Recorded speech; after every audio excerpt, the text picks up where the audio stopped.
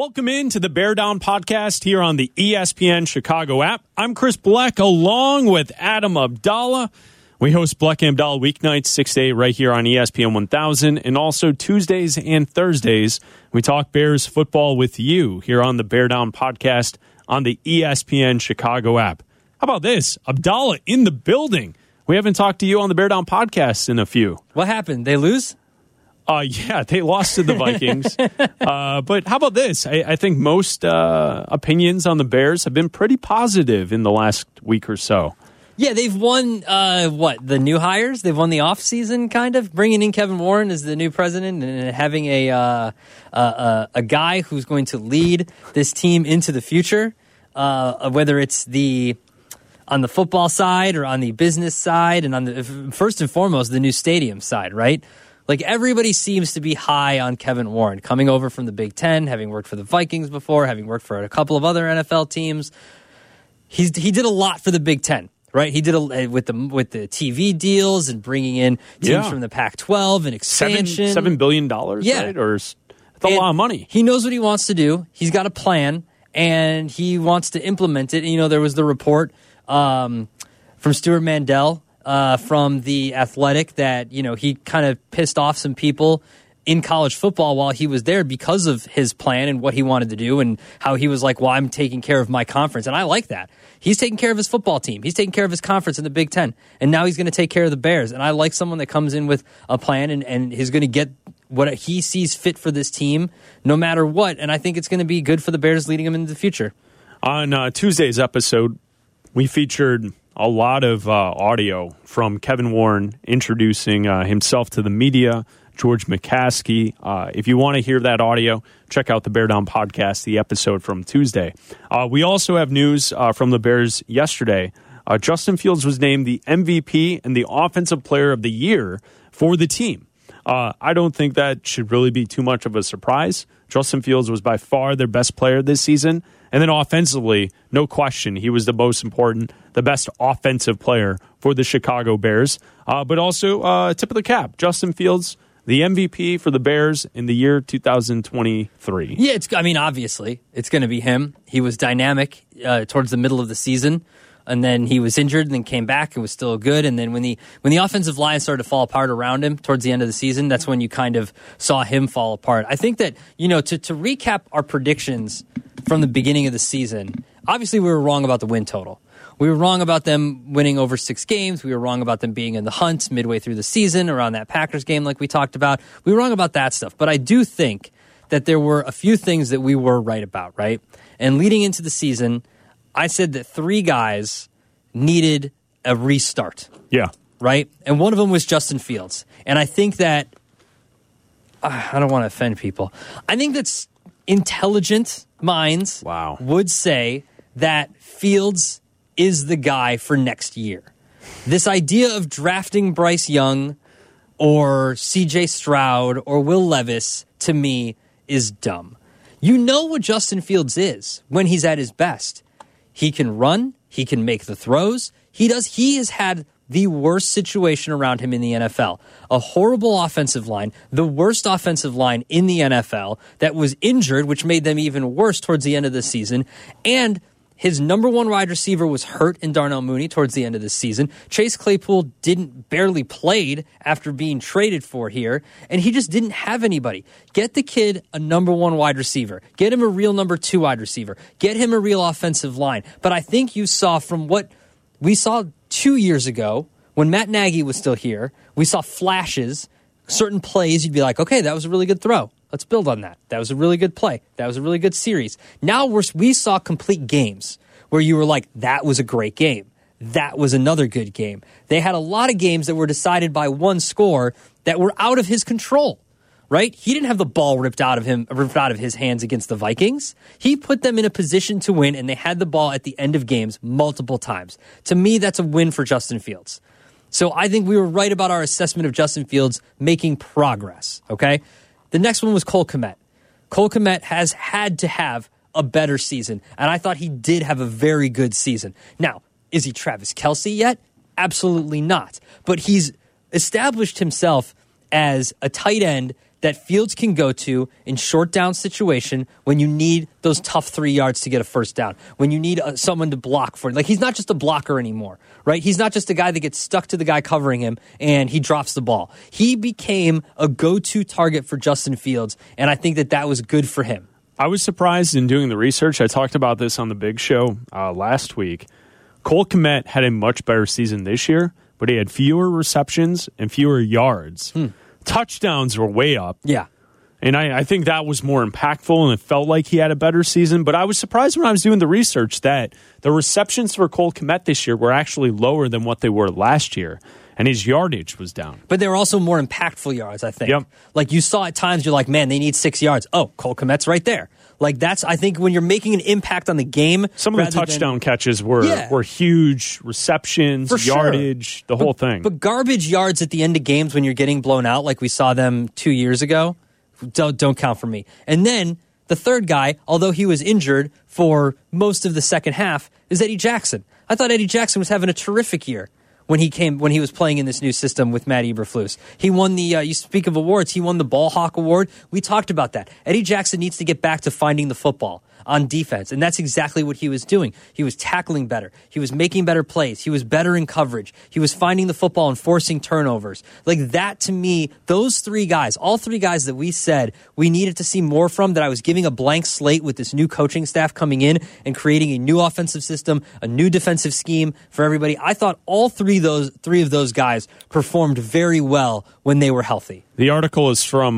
Bears.com, and this is what it says about Justin Fields. Due to his all-around improvement as a quarterback and his leadership, ChicagoBears.com selects Justin Fields as the Bears' most valuable player and the Offensive Player of the Year for this season. So, yeah, I think you're right, Abdallah. All three of those players definitely improved, and they all can contribute to the future.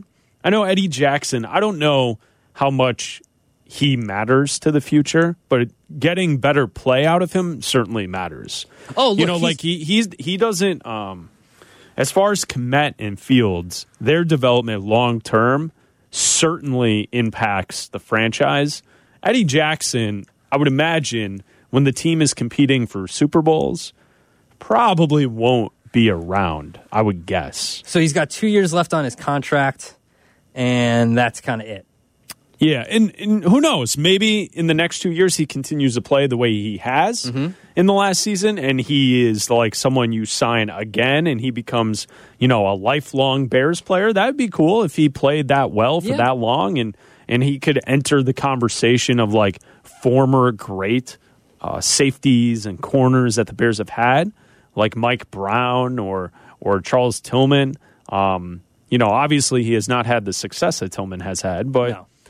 Tillman was here for a long time, so it develops over that period amount of time that you're here. Yeah, and then to look to the future, like guys I'll key in on for next year, Chase Claypool for sure. You have to be better. I mean, if they traded what's going to be the 33rd overall pick for you, like you have to be better. I don't need you to be a number one, but you need to be the best number two, right? And then Kyler Gordon needs to get better too. Like Kyler Gordon needs to improve. He needs to come in and with a full off-season with this playbook and everything. He did have one last year too because he was drafted and he was there for all of training camp and he was fine.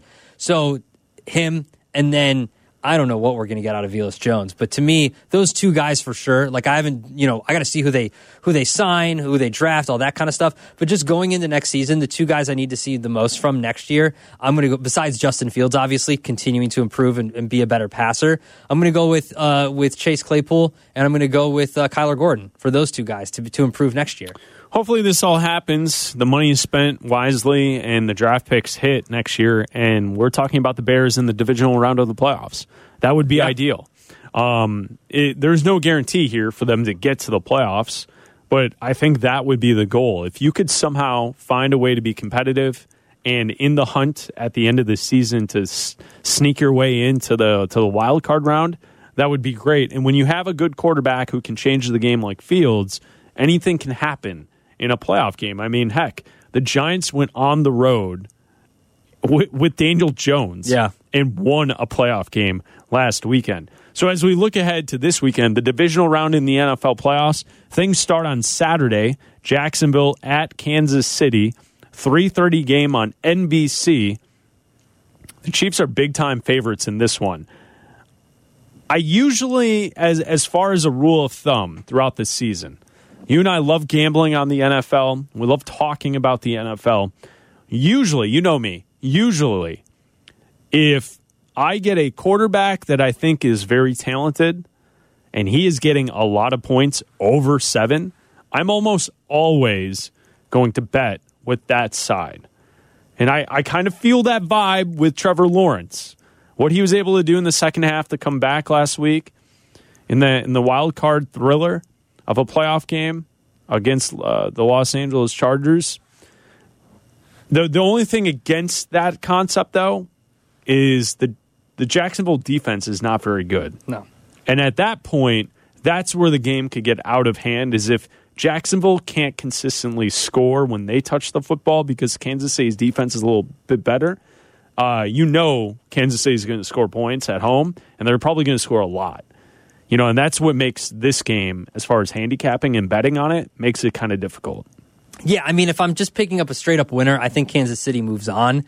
But as far as the spread goes, it's 8.5. Football Outsiders has it as 9 by using their metrics, so they believe that Kansas City should win by 9 points.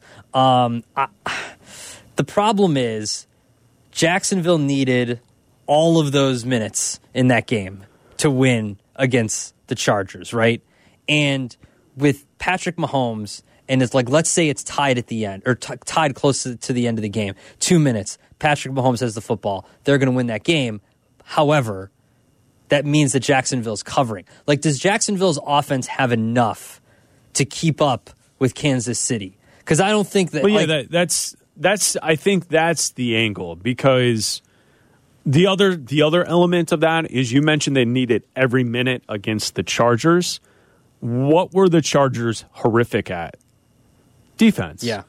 The Chargers were 29th in defensive yards per play this season. So when you fill out the idea of a comeback, a part of that equation is how bad the Chargers defense is, and Kansas City will not be that. Well, they're 17th in defensive DVOA, but Jacksonville's 26th. Kansas City is 9th in yards per play defensively. So if I'm going to bank on a team getting a couple stops, it's going to be Kansas City getting those stops. Yeah. Kansas City is going to be able to score, if you just look at the numbers, whenever they want to. Right. And I think that coming off of that emotional win for Jacksonville, obviously it's big for them to be competing on this stage. They haven't done it. Trevor Lawrence has never done it in the NFL. It's tough to take the points with Jacksonville just because you still have a first-time. He's not a rookie, but it's his first time in the playoffs, first time in a divisional game. I think I'm going to go with Kansas City. Now, correct me if I'm wrong. I think I saw Carmen talk about this last week. I think it was all over the place after the game.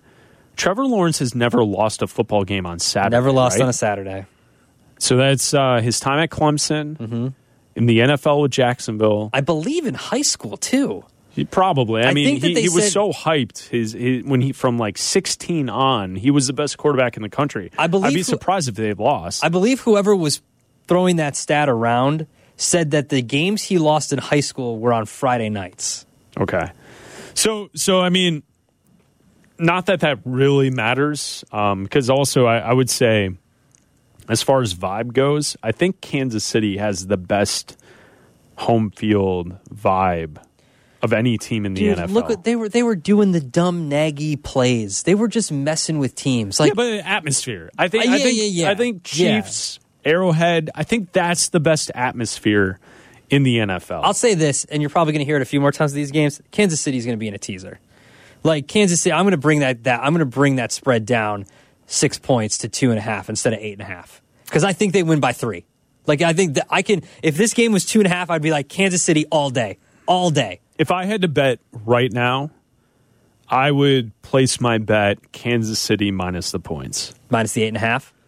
Yeah, I'm torn. Like I started this conversation, I like the young quarterbacks getting points, but I just think the difference in the defenses, I think we're not giving enough credit to Kansas City and they're a different beast than what they saw against the Chargers. And if I had to place that bet right this second, I would go Kansas City minus the points. I agree. It's a lot of points. It's a lot of points in the playoffs. I agree with you. A lot of points. With you.